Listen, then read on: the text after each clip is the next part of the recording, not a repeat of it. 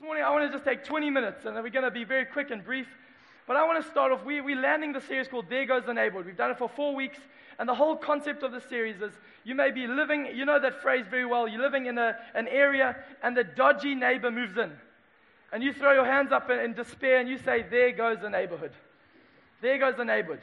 But we've been looking at that phrase, and we wanted to turn it on its head and shift mindsets and say, maybe, what if we as a church got a different perspective of this? And we started seeing the benefit of us moving into dodgy areas, moving into our workplaces, which may not be the most holiest of places by our first estimation, but we move in there and we turn this thing on its head. And when we walk into work, when we walk into those shops, when we walk into that home, when we walk into our areas of influence, the enemy throws his hand up in dismay and goes, there goes the neighborhood, for God's glory, for God's kingdom. We just dropped a phrase in our hearts that the world live with TGIF, thank God it's Friday. They live for the weekends. And sometimes the church lives with TGIS. Thank God it's Sunday. We just want to make it through the week, keep our head down, sin as little as possible, and just get through. When we're actually saying it's supposed to be the other way around, the church wake up on a Monday morning going, TGIM. It's time for the church to shine. There goes the neighborhood, Monday through Friday. We believe 100% that we invite the world to church on a Sunday, and we send the church to them Monday to Saturday. That's what we believe. Is that all right? That's the background to this series, but I want to land it in a somewhat bizarre fashion with a bizarre story in Genesis chapter 9. It's a bizarre story, and I sometimes think this life we live is kind of bizarre as well. So I dive right in, and this story, you may know the background to it. There's a man named Noah. He's got quite a hit movie coming out with Russell Crowe very soon, so he's obviously done very well, but some background about Noah is this. Let's go speedily through it. He built a boat, quite a big one. He sailed it to a shore, he landed it.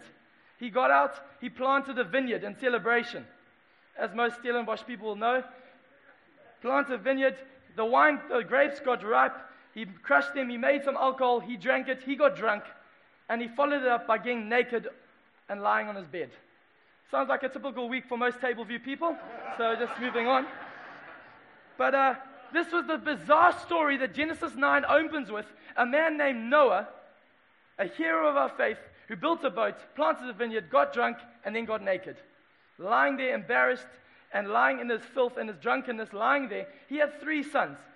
Ham, possibly named when Noah had another drunken episode, maybe. I'm just thinking, just reading into the scripture. Ham, Japheth, and Shem.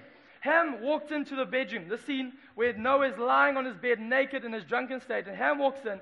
He looks at this. He's probably one of the naughty, rebellious of the 3. He giggles at this. He takes his iPhone out, takes a photo, hashtag Instagrams it, and sends it to his older brothers. And says, look at Dad, naked again. How funny. LOL. Then he walks out. His brothers are like a bit irritated by this immaturity, and they say, what are you doing, Ham? This is our dad. You can't just dishonor him like this. So they walk in. They decide to walk in backwards, because they don't want to look on their dad's nakedness and shame and embarrassment. They get a blanket and they cover their dad's nakedness. And they walk out. This is where the story gets a bit crazy. Because what happens next is Noah wakes up. In his embarrassment, you can imagine the shame he's feeling. He looks on Twitter, he goes to his feed in his drunken haze, and he sees his son's putting photos of him on Twitter. And he's embarrassed and he gets angry. He reacts to anger. Even though he's embarrassed and naked and drunk, he gets angry. And he storms out of the tent, and as often happens in our lives, when we're angry, when we're embarrassed, we do stupid things. And he lashes out. He says, Ham! And Ham comes running, yo, what's up, Dad? And he just starts to berate and says, you are useless. You're no good. You're good for nothing. You've always done. You pushed it too far. You've pushed your dad too far. I want nothing to do with you or your children. You are a disappointment to me, boy. And Ham skulks off, a bit embarrassed, and it's an awkward moment, and the dad tries to compose himself and looks at his 2 older boys, Japheth and Shem, and says, and you guys are good guys. I wish he could be more like you. I want to bless you, boys. I bless you. I'll back you. Your future, I'll do whatever you want. I'll pay for you and your kids' studies, and your kids after, I'll pay for everything. You too, I'll give you everything. He's dead to me. He's done it way too many times. Bizarre story that I believe we need to look at this morning. What happens in this moment, if we find the context of this moment? Noah, in this moment of embarrassment, turns to Japheth and Shem, his 2 older good boys, and he blesses them. And he turns to Ham and he curses them. And we have to understand that this was a patriarchal society. What that meant was what the fathers in the nation, the fathers in the society, what they said went. If they gave their son a thumbs up, that was as good as paying for tuition, as paying for dedications, paying for flights for grandkids. He was declaring, everything that is mine and my future, I'm determining that your future will be good. In that culture, fathers determined futures. So this was not just a slip moment of a rash moment of the tongue. Right there, as good as a thumbs up, as good as a pat on the back was from the dad, as good as a moment of the dad saying, this is my boy with whom I love and I'm so proud of him. As good as that moment, and that moment catapulted kids into a future of joy and abundance, so too did a curse. When he said, I curse you, Ham. And he says, I throw you out. I want nothing to do with you. That curse would follow that boy and his family around like a cloud till the end of his days and into generations ahead. These things held so much power. So we want to find out why this is important. As you'll see, if you follow the line, you track the line of Japheth and Shem, those who were blessed, out of their line, out of this blessing, came the nation of Israel. And out of that nation came a man named David after God's own heart. And out of that line came a man named Jesus Christ. So profound, the life a father declares over some sons, and life to the full explodes out of their family line. But what I found even more appealing or exciting to look at, or maybe not so appealing, is looking what happened with Ham. The unfortunately named Ham. He had an older son named Canaan. And Canaan had an older son named Sidon. And if we follow the trail, and I want to take us through scripture very, very quickly here. We follow the trail of Sidon, the grandchild of Ham, those who've been cursed, the cousins who've been put out. And you see, we follow the story. The Israelite family, that clan started growing this way. The Canaanite family, Ham's relatives, went this way. And what started off as a bit of irritation from brothers, a bit of animosity saying, you're an irritation, please stay away from us, Ham. And it grew a little bit more, dissent grew and grew in their hearts.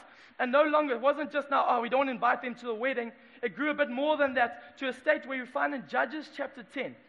The Israelite nation, which has grown, kids have had kids and kids have had kids. The nation has grown, they've become a nation called Israel. And another nation called the Sidonians. Those coming from the offspring of Ham come and they start oppressing the nation of Israel. They are at war with each other. The Israelites are at war with their cousins, and there's hatred growing up in their hearts. What has happened? Why are these two nations at war? Because the father cursed the son. I want to tell you right now that wounds fester. Wounds do not just affect the person directly that you're hurting. They affect generations to come. I want to take us further in the story. What happens is the story unravels and goes a bit further. And we find this character named Solomon, David's son, an Israelite king from the line that Noah blessed. Solomon, the wisest man there could ever be. I'm sure he wore glasses like mine, because I think I'm looking pretty sharp. Or as Fiona says, so take what she says. Eh? Solomon comes, this king, this godly king, and they've grown up, and this culture is festered inside of them. They don't want anything to do with their cousins. They're the people who politically have oppressed us. The Sidonians have come and put their stamp on them and try to crush them out. But Solomon comes along, and he looks and he marries a woman. He's told, we don't marry those people. But he ends up going and takes 2 wives from the tribe of Sidonia, from the Sidonian tribe. He takes 2 wives, and these 2 women lead his heart astray from the one true God and to follow after other gods. So not only now does this nation start eradicating, Israel's a nation eradicates because politically the Sidonians are oppressing them, but spiritually the rot has got deep into the spiritual level that he's taking the men after God and turning their hearts. Why? Because the father cursed the son. We move on. A few generations later, a king named Ahab. King Ahab, an Israelite king, has come onto the scene. And it's not even a big problem for him to marry a Sidonian woman. It's easy. So he takes a Sidonian woman named Jezebel. You might have heard her if you're familiar to church circles. She is the wicked witch of the east. She's a woman that Ahab has no trouble. He has been so distorted and the thing inside him so wrong that he just takes Jezebel as his wife, the Sidonian woman, and things start to go awry. She not only is just against them, she starts having one by one the prophets of God slaughtered. So not only politically or spiritually, but the whole religious sector that the framework the society was built upon was being eradicated. Why? Because the father cursed the son. We move on, this prophetic thing gets so irritated that the prophets of a generation later, named Isaiah, in chapter 23, he gets up and he blasphemes. He says, those from Tyre and Sidon, not only just one area, but he branches out to another area. Those in any relation to him, those of Tyre and Sidon, will be cursed forevermore. The prophet Jeremiah, he also in 3 chapters gets up and he gets the big stick out and whacks them even harder, saying they'll go down to the pit. Those from Sidon will rot in the grave. Ezekiel, one who's not afraid of giving anyone a bashing, joins in the parade and throws a whole load of poo on them and says, Sidon will burn. Paraphrased. These are the prophets. They heaped dissension and brokenness. Why? Because the father cursed the son. I want to tell you, maybe the story's not so bizarre after all. Because isn't this the reality of our lives today? Or what we see in the nations and history around the world? You might have come across American history. I've been watching the movie 12 Years a Slave. It's up for an Oscar. Very graphic, very hectic, but very awakening. But it's a topic that's being dealt with a lot in movies and cinematic places. But what happened was some American forefathers years ago decided, we're in, they're out. We're the chosen people. Politically, they decided that. Spiritually and even religiously with the Bible, they opened up and they declared that slavery is all right. They blessed their people and turned and said, but you will be cursed. And because what the fathers do up there is filtered down for generations.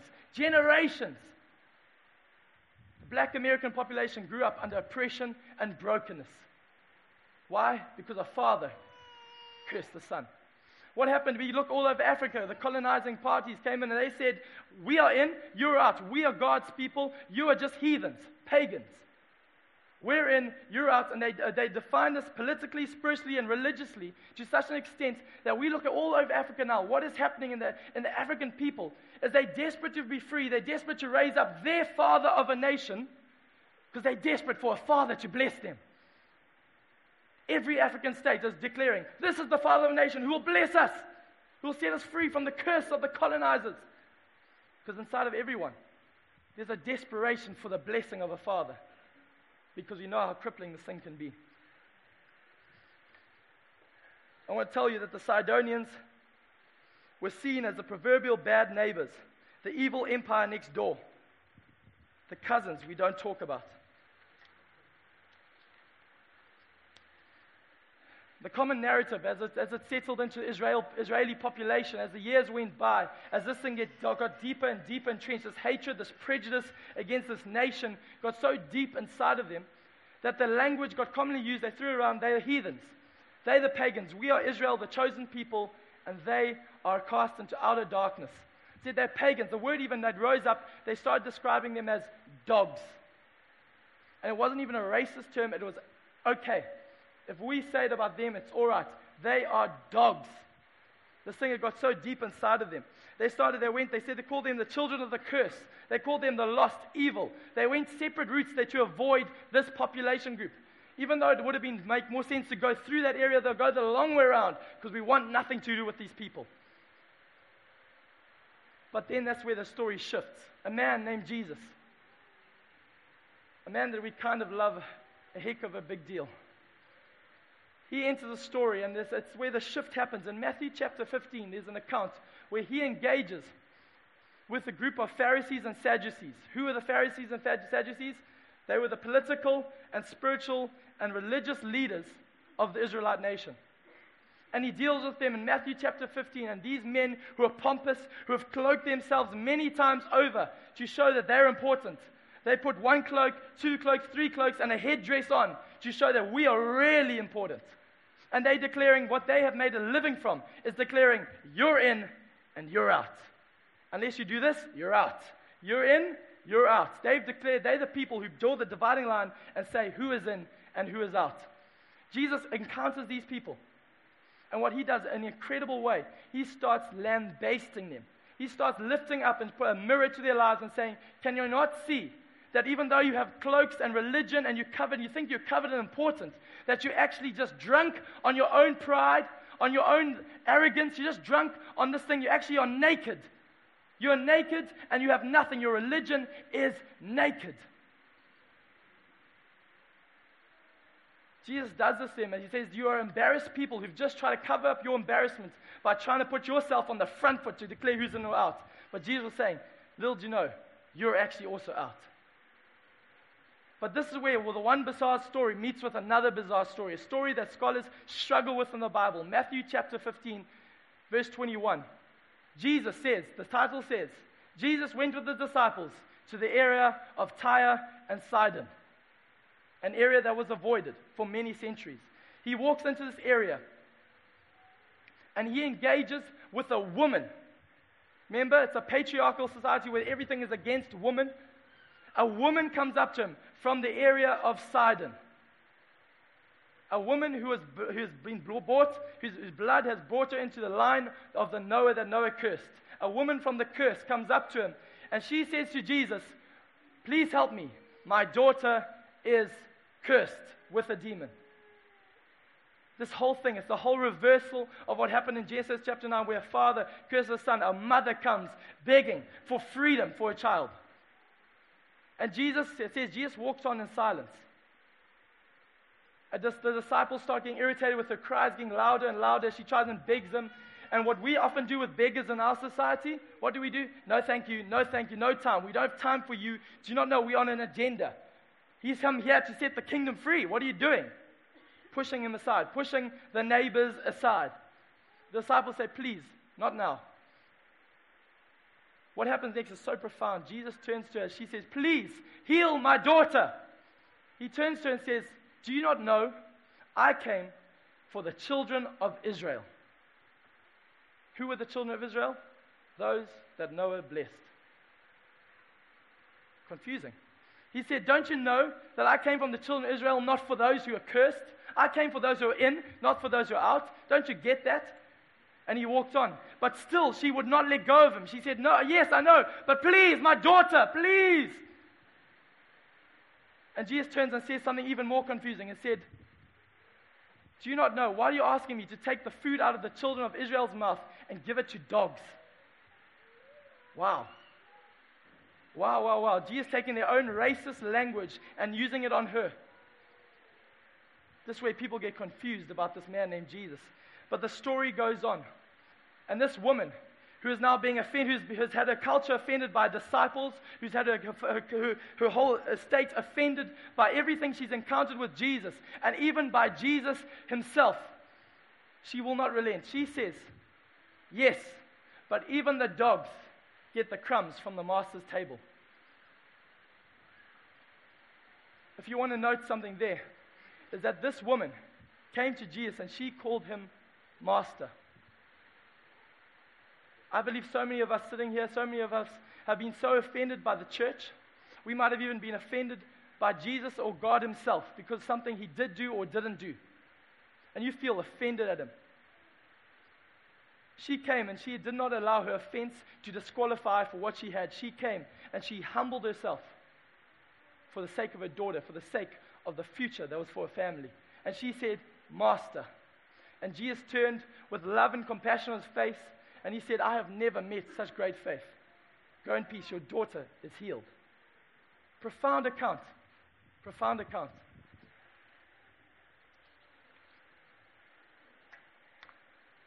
I want to help us here and land this morning in this place.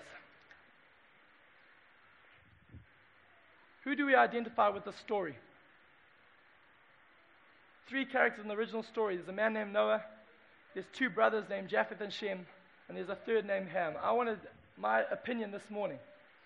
What I believe God is saying to us is that we are all 3 at some sort of level. That we are Noahs. We have to understand that fathers and mothers, as Jesus beautifully ties it in Matthew 15, fathers and mothers are so powerful.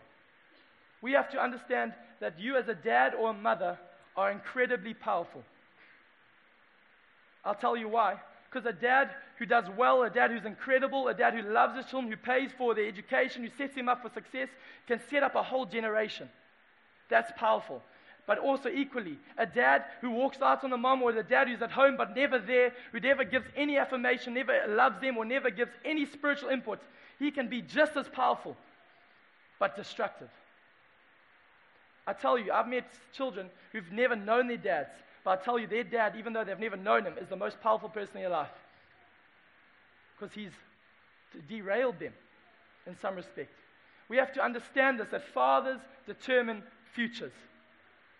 I want to ask you, what are you saying and doing over your children's life? What are you not saying and not doing in your children's lives?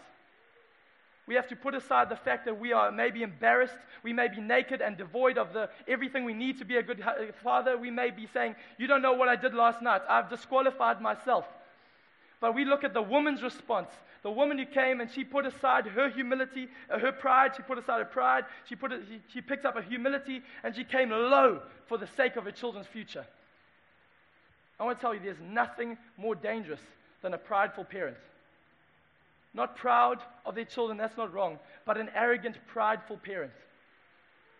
Because they refuse to humble themselves. And that destroys futures. I want to suggest right now that maybe we are like Japheth and Shem.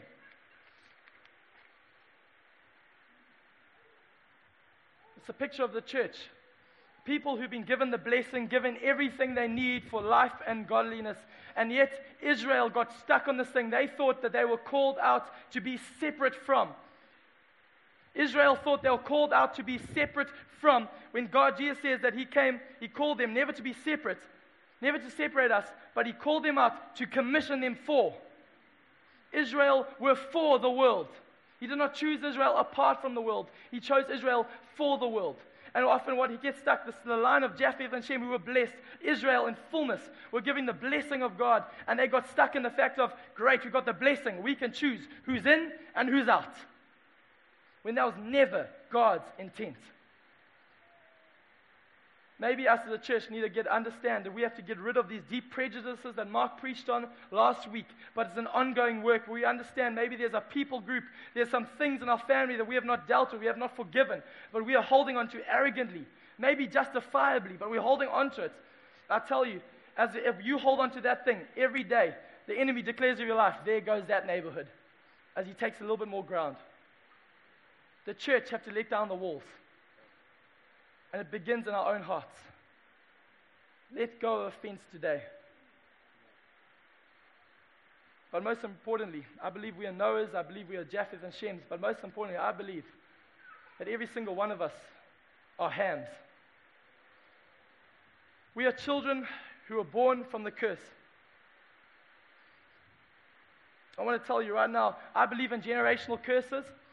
The reason why I do is because a man named Adam sinned. The Bible tells us from one man, the whole world inherited a sinful nature. From the one man, Adam, we all are sinful. You may be wondering today, why is life so hard? Why am I up against the coalface? Why am I struggling with patience? Why am I angry? Why am I naked and embarrassed and lashing out and giving blessings sometimes? But mostly my life is full of cursing and I'm struggling here. Why is it? Because the Father cursed the Son. But I want to tell you today, until the gospel enters our life, before the good news, before Jesus comes in, we are dirty, defiled, we are damaged, discouraged, distracted, and defeated. But the good news today is that when Jesus Christ rides into your story, as He did in Matthew 15 to a woman who had been birthed into disgrace for centuries, that day, Jesus came and He offended the prejudice in her heart. He offended her past. He offended everything. He rattled the generational curse in her life. And slowly He started seeing the life of God rip past that generational brokenness. As He said, your daughter is healed. You're free. I want to declare this morning that I believe in generational curses up to a point. And that point is a man named Jesus Christ. The day He walks into your story, the old is gone, the new has come. The walls come down and He offends us. But this morning, I challenge you. You might be sitting here and you may be thinking, wrestling with this thing. I want to tell you, for us to walk into the fullness He has, we have to let go of the fence of prejudice that people have had against us. Maybe the church has hurt you. The church, the blessed line of Noah, Japheth and Shem, hurt Ham. They prejudiced against the Sidonians. They weren't without fault, but there was anger against them. Sometimes that woman had to get past that paranoia, that fear, that anger to get to Jesus. But also, she had to get past the fact of her own offense she held against God. And some of us are trapped in that offense. We're still angry at God. We're still angry that He hasn't given, we haven't lived the life we thought we deserved. We have to get past that offense to get to the Master. My prayer this morning is that we'll exchange the word teacher for master. We'll change the word Jesus for my Lord and Savior, my everything. And that's when the blessing comes. The curse is done away with. And we are set free to carry this message to the world. Can I pray for us?